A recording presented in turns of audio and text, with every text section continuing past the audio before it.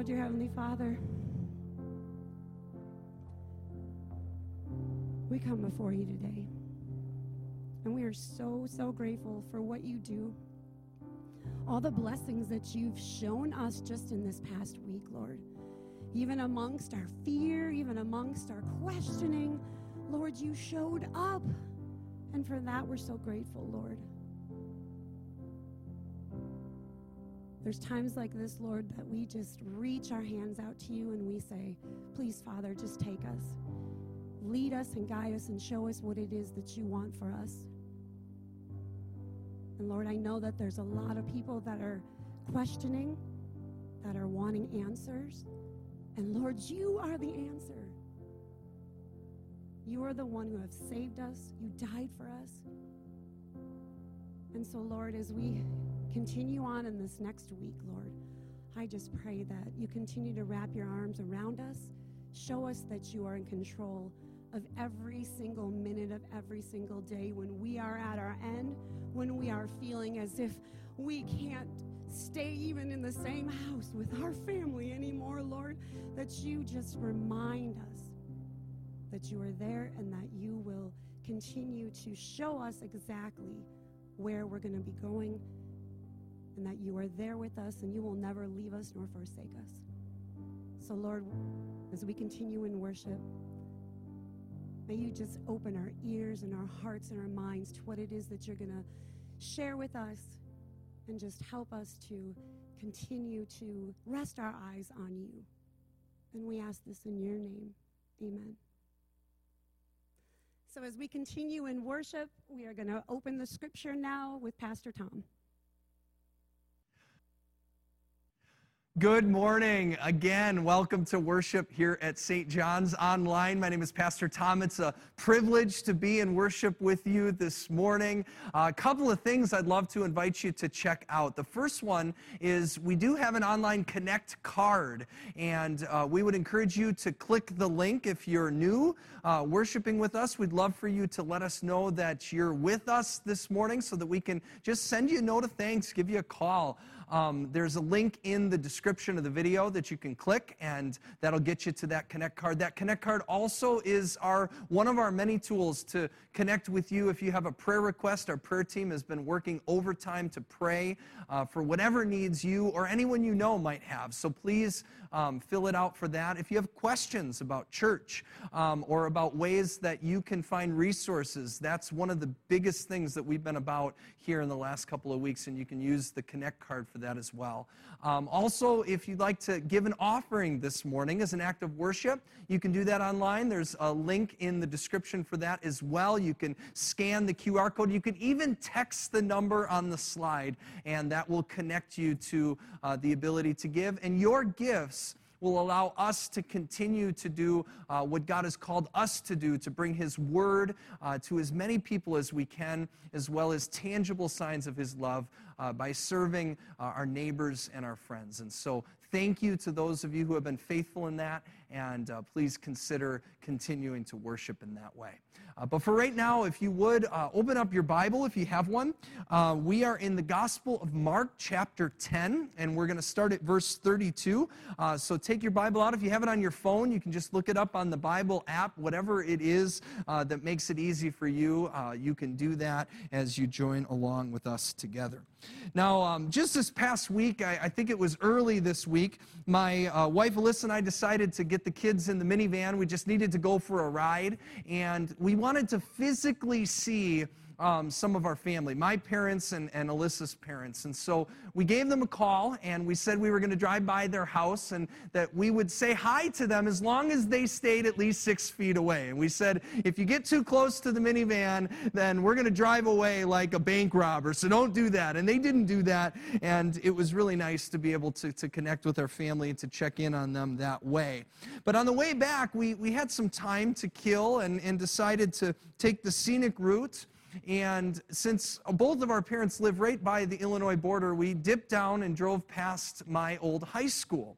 And I showed the boys, the other kids as well, but the boys are the ones that were the ones paying attention.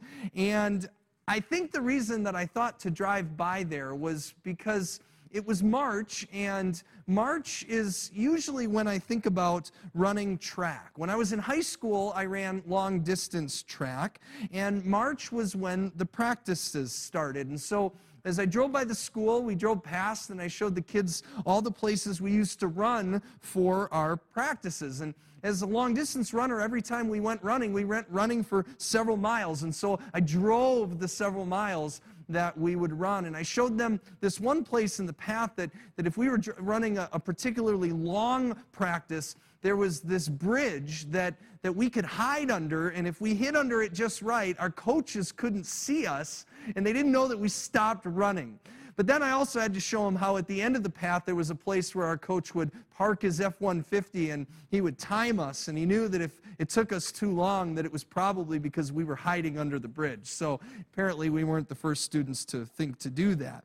Now, it's been a long time since I've run that far, but all these years later, every March, I could still almost feel the pains that would come in my side as those practices would start, and the shin splints in my legs when the weather's just right. I'm taken back to those long, harrowing trails. And in part, it's because I'm not like one of those natural runners. I grew up, I wasn't always terribly athletic. I had asthma, so it was always hard to breathe. But I did it because I enjoyed being a part of something bigger than myself. I enjoyed being a part of a team, and the pain of the practice always seemed to lead to producing something tangible when it came time to run the race.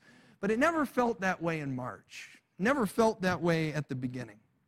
Friends, in a much bigger sense, an exponentially greater sense, I feel like the coronavirus pandemic is kind of like the beginning of a long practice on a cold day, except none of us have chosen to be here, and we have no idea where this is going to end. And so I don't know about you, but I just desperately want to find that bridge so that I can hide underneath it. And if that's you, and if you feel that way as well, you can click the little like button if you're following along on Facebook with us, and just show everyone that they're not alone, because I'm sure that I'm not the only one feeling that way as well. Now, in part, the reason why is because this is hard, and it's also because we don't know where we're going, what tomorrow will bring, what race God is preparing us to run in the days to come. But we do know that there are some principles that will help us, even in the midst of the unknown, knowing that there will be an end to all of this, and that if that be the case, that our job right now is to put ourselves in the best position to endure it, to make sure that our muscles are strong and that we're stretching out our limbs so that not only will we cross the finish line at the end, but God willing, we might even grow in the process. And so that's where we're leading into today's message from Mark chapter 10. It's part of the Serve series that we've been a part of for the whole season of Lent, leading us up to Easter. And again, if you have your Bible open, be sure to open up to chapter 10, beginning at verse 32. Now, the context of what's going on here is Jesus is walking down the road with the disciples, and they're heading toward Jerusalem. And so we begin at verse 32. It says, "They were on their way to Jerusalem. Jesus was leading the way, and the disciples were astonished, while those who followed were afraid. Again, he took the 12 aside and told them what was going to happen to him." Now, he's told them what's going to happen to him 3 times. So it says, again, he took them aside to tell them. And here's what's happening. I love how simple Mark is in the way that he communicates. Jesus is leading this group of people to Jerusalem, and they all feel different about the journey. Like, you've got the disciples who are in awe, and that word awe is not like excited awe. It's not like, woohoo, where are we going? Awe. It's more of an awe that Jesus is leading them to this place that at this point is kind of a boiling point for him. This is going to be dangerous for him to go to Jerusalem. It was a bold move for him to go. And you see that in Luke's gospel. He talks about the same situation and says that Jesus resolutely led to Jerusalem to go where he was called to go. And so the disciples were in awe. But there were others that were afraid. And Mark doesn't tell us why they were afraid, but you can imagine that they were afraid because of where Jesus said they were going and the purpose of their going there. Verse 33, he said, "We're going up to Jerusalem, and the Son of Man will be delivered over to the chief priests and the teachers of the law. They will condemn him to death, and will hand him over to the Gentiles, who will mock him and spit on him, flog him and kill him, and 3 days later he will rise again. It kind of makes you wonder why they were following him to begin with, doesn't it? Except that last week when we looked at it in Mark chapter 8, when Jesus was telling them the last time what was about to happen, Peter said, the reason I'm following you is because you're the Messiah. If you look at the Gospel of John, it gets expanded. It says, you have the words of eternal life. We literally don't have anywhere else to turn.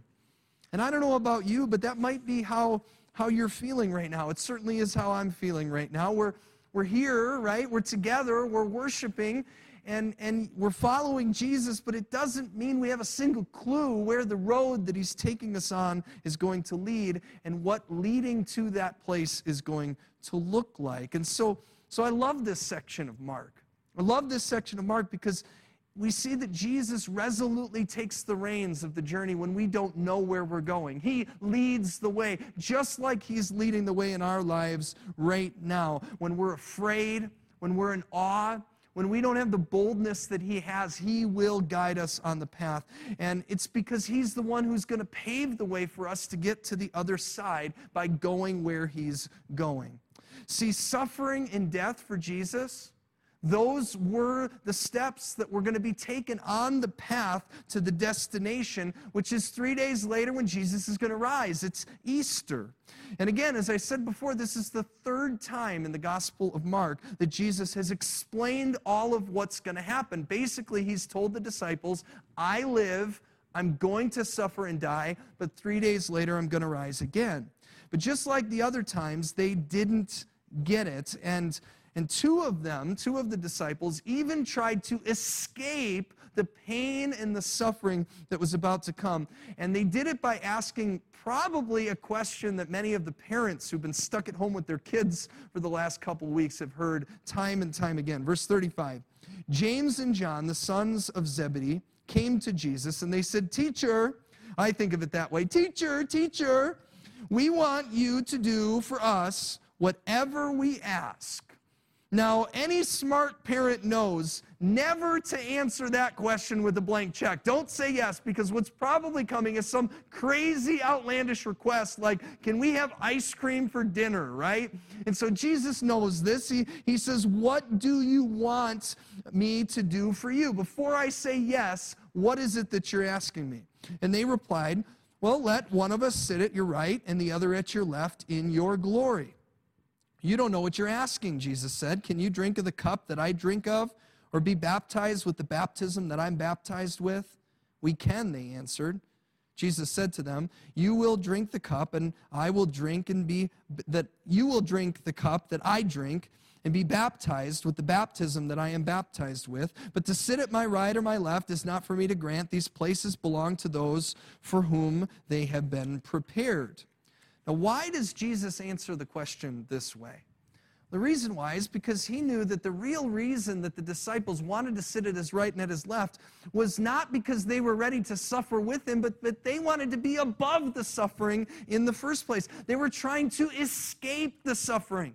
They didn't realize that the journey that Jesus calls them on and the journey that Jesus calls us on is not one that rises us above suffering, but he is a God who carries us through suffering. But see, they hadn't learned that yet, and so they wanted to be in a position of safety by having power and authority and all of those things. And then the other disciples heard that they asked to sit in those places, and it says that they were indignant, but not because it was bold or rude for them to ask, but they were mad because they didn't think to ask first. And so look at Jesus as he's leading them to a place that they don't want to go, and he's assuring them that he's going to rise again. He takes them together like a good shepherd, like a good father. He pulls them together, and he explains what's going on. He said, you know, verse 42, you know that those who are regarded as rulers of the Gentiles lord it over them, and their high officials exercise authority over them. That's what leadership in the world looks like. That's what getting to that place looks like. He says, not so with you in my kingdom. And said, whoever wants to be great among you. You want to be great, right? You want to be safe. You want to find peace. He says, here's how you find it. You must be a servant. And whoever wants to be first among you must be a slave for all. For even the Son of Man did not come to be served, but to serve and to give his life as a ransom for many. Now let me just break this down very simply. Jesus said, you think that by having power, you think that by having authority, you think that by having money and comfort and health and position, that you're going to come out the other side of this victorious. But I'm telling you that the opposite is true in the kingdom of God. That if you want to get out of this journey, what I am about to pay for you in this journey, which he says that he is going to pay with his life, is a ransom for many. What is that paying for? It's paying for the end, which is resurrection. It's freedom, it's forgiveness, it's new life, it's hope, it's eternal life, it's all of those things. And Jesus says that if you want to participate in me with that, if you want to go on that same journey that I'm going on, then you need to do it by serving others, not by being served. Because as the one who you're following, that is what I'm about to do. I did not come to be served, but to serve and to give my life as a ransom for many. And friends, that's the way we're going to survive this season in our journey as a world as well. It's how God is calling us to survive this season. I know that the destination for us in the midst of all of this, in the midst of the worst things that can possibly happen, is resurrection. It's hope in God. It's his grace. It's healing. It's forgiveness. And I'm telling you that there is a day that's coming that we will get to that place. We will get through this. And I hope that I tell you that every single week that we gather together. We will get through this, friends. We will. But the road to get there is not a robust economy.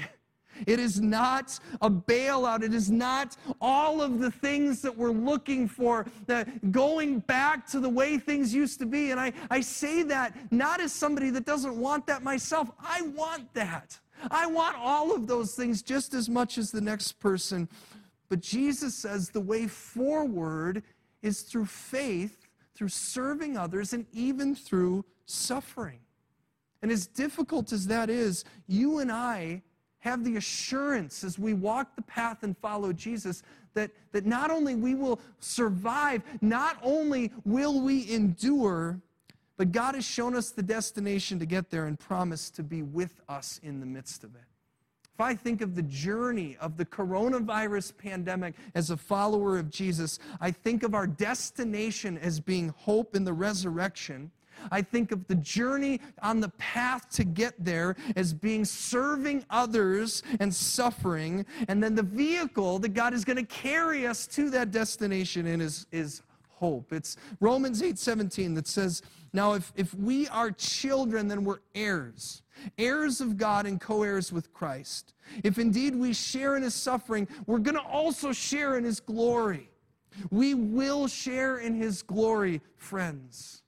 But we need tools in order to help us to endure and to even to make the most of our relationship with God and the peace that God wants to give us in the midst of this as we thrive on the journey to get there. And so in that, I've invited somebody to join us this morning and to share some wisdom. Her name is Angela, and she is a licensed counselor through CA Counseling in Williams Bay and serves here at St. John's on our family care team. She's one of the leaders. Her husband, Bob, and she and their daughter, Carly, have been worshiping with us at St. John's for the last couple of years. And so she's going to share with us some wisdom of how to turn our minds to the hope of God. And so can we give Angela a warm digital welcome? Click that like button, click the heart button, and join me as we welcome Angela this morning. Church family, my name is Angela Hogus. I'm a counselor, and like all of you, I'm here in my house getting used to a lot of new things, like working from a small, quiet corner of my house. As a counselor, I spend a lot of time helping people find ways to change stuck patterns of thinking that add to feelings of anxiety and depression. Taking control of our thoughts is a daily battle as it is, and much more so in a time of crisis like this that none of us have seen before. As God's people, he gives us the power to tame our unruly, anxious thoughts so that we can grab onto truth and approach the new places that God is taking us as individuals, as a country, and a world. That can be difficult, though, when there are so many available and unhelpful messages, both from outside media and from inside our own minds. Romans 12:2 tells us not to be conformed any longer to the pattern of this world, but to be transformed by the renewing of our minds. I like the way the New Living Translation puts it. Don't copy the behavior and customs of this world, but let God transform you into a new person by changing the way you think. Then you will learn to know what God's will is for you, which is good and pleasing and perfect. So if we want to know what God's plan is for us, we have to learn to test the messages that we're telling ourselves and let God change the way we think. What does this look like on a practical level? We can catch ourselves getting swept into panic that we see in the news and notice ourselves thinking things like, I'm stuck at home, I can't go anywhere. Marinating in these kind of thoughts can lead to feeling anxious and depressed. But if we challenge ourselves to let God change the way we think, we can say instead, I get to stay safe in my home. I can go out and take a walk or run errands as I need to. This kind of mental flexibility takes practice, and luckily for us, we'll have countless opportunities to practice in the coming days. Let's practice a few stuck to unstuck thoughts. I'm going to get sick. Letting God change our thinking, we can tell ourselves instead, I will follow the recommendations by staying home, washing my hands, and taking care of myself. Another anxious thought might be, I'm going to run out of toilet paper or dog food. But letting God change the way I think, I can say instead, I have what I need for now, and I'm not alone. I can reach out, I can ask for supplies if I need them. Or there's too much uncertainty, everything is changing. Letting God change our thinking, we can focus on the things that we do know for sure, the things that haven't changed. What hasn't changed for you? What routines and comforts have you been able to continue? What are you certain about? For example, I know for sure that the nature of God hasn't changed, or his ability to bring good out of this. For example, maybe I can't be with my son on his birthday this year, but I can find a creative new way to let him know that I'm thinking about him. Maybe I am homeschooling my daughter now, and it is challenging for her too, but I'm connecting with her on a new level and getting a chance to add more to her education.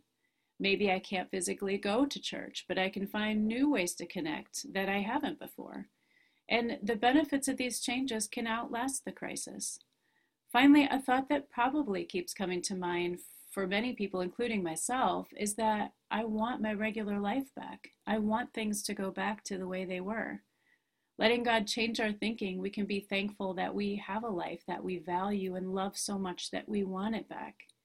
We can also recognize that if we had the capacity to find comfort and joy in the regular way, that we have the ability to find it in the new regular or in the days to come.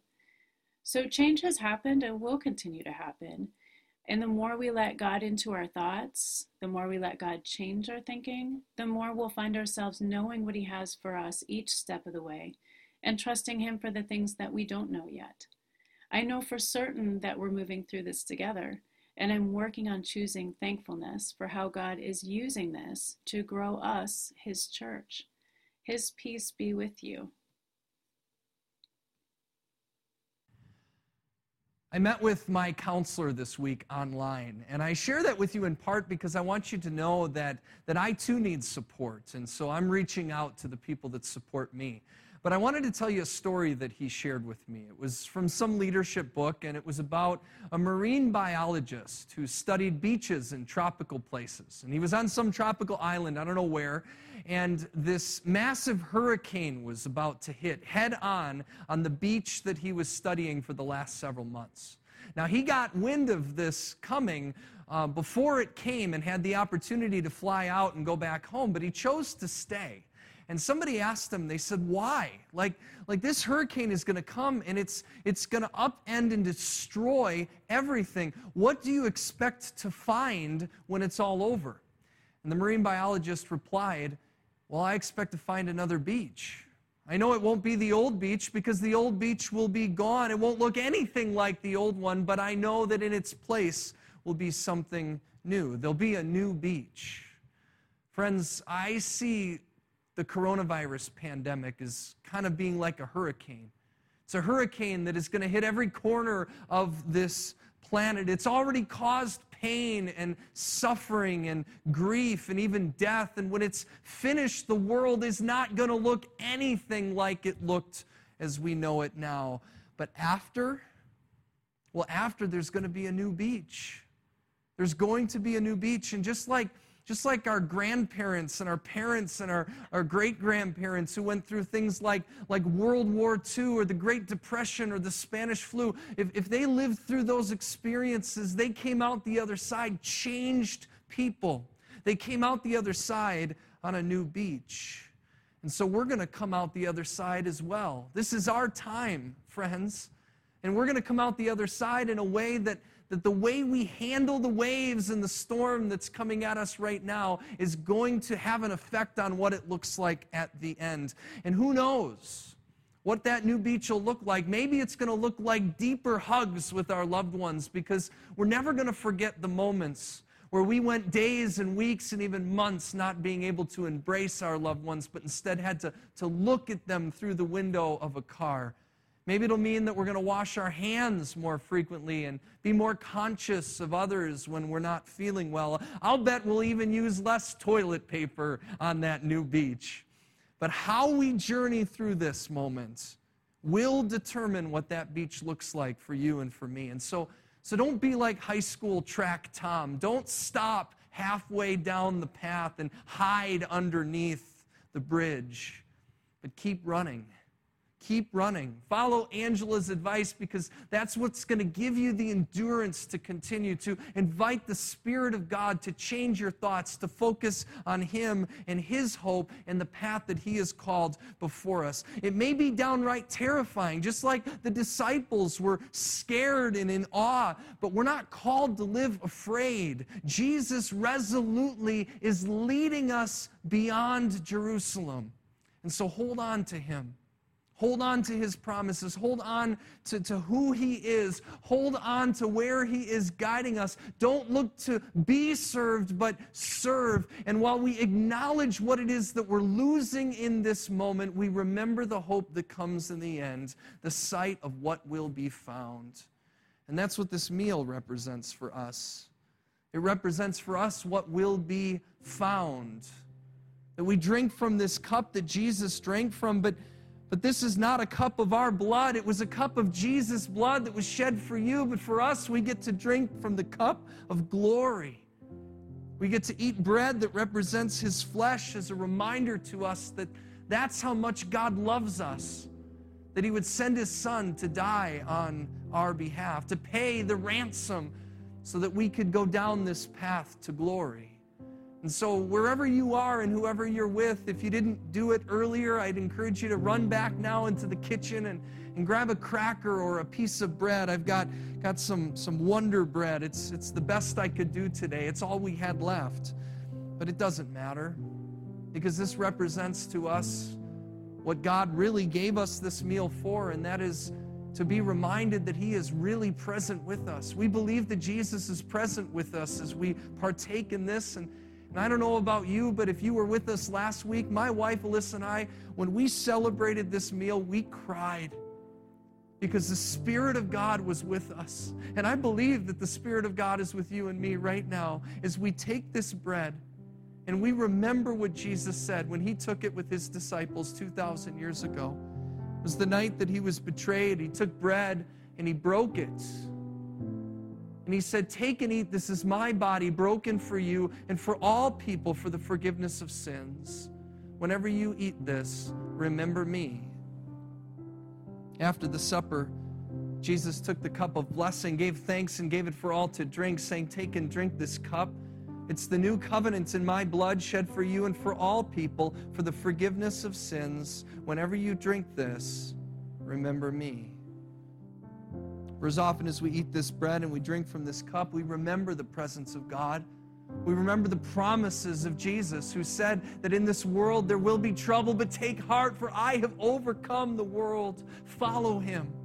And if it's your desire to follow him, no matter who you are, where you've been, where you're going, what elements you're using to partake in this meal with us, we believe that the invitation to follow Jesus and to be comforted by his presence is just as much for you as it is for me, as it is for the world that he died for, because he loves us. And the way we receive that love and that presence and that peace is simply by surrendering our thoughts, surrendering our minds, surrendering our control, surrendering everything to him. And so I want to invite you to do that with me now as we open up our hands. It's a physical sign of surrender to God as we pray not our own words, but God's words become our words as we pray the Lord's Prayer. Our Father, who art in heaven, hallowed be thy name. Thy kingdom come, thy will be done on earth as it is in heaven. Give us this day our daily bread, and forgive us our trespasses as we forgive those who trespass against us. And lead us not into temptation, but deliver us from evil. For thine is the kingdom and the power and the glory forever and ever. Amen. Thank you, friends, for joining us once again in worship with us at St. John's. May the Lord bless you and keep you. May he make his face to shine on you and be gracious unto you. May the Lord look upon you with his favor, give you his peace. In the name of our God, who is Father, Son, and Holy Spirit. Amen. God loves you. We love you. If you need anything at all, would you reach out to us day or night? We are here to serve one another. That's the way God is calling us to get through this. So let us know what we can do to pray and what we can do to care for one another. Go in peace. Have a blessed week.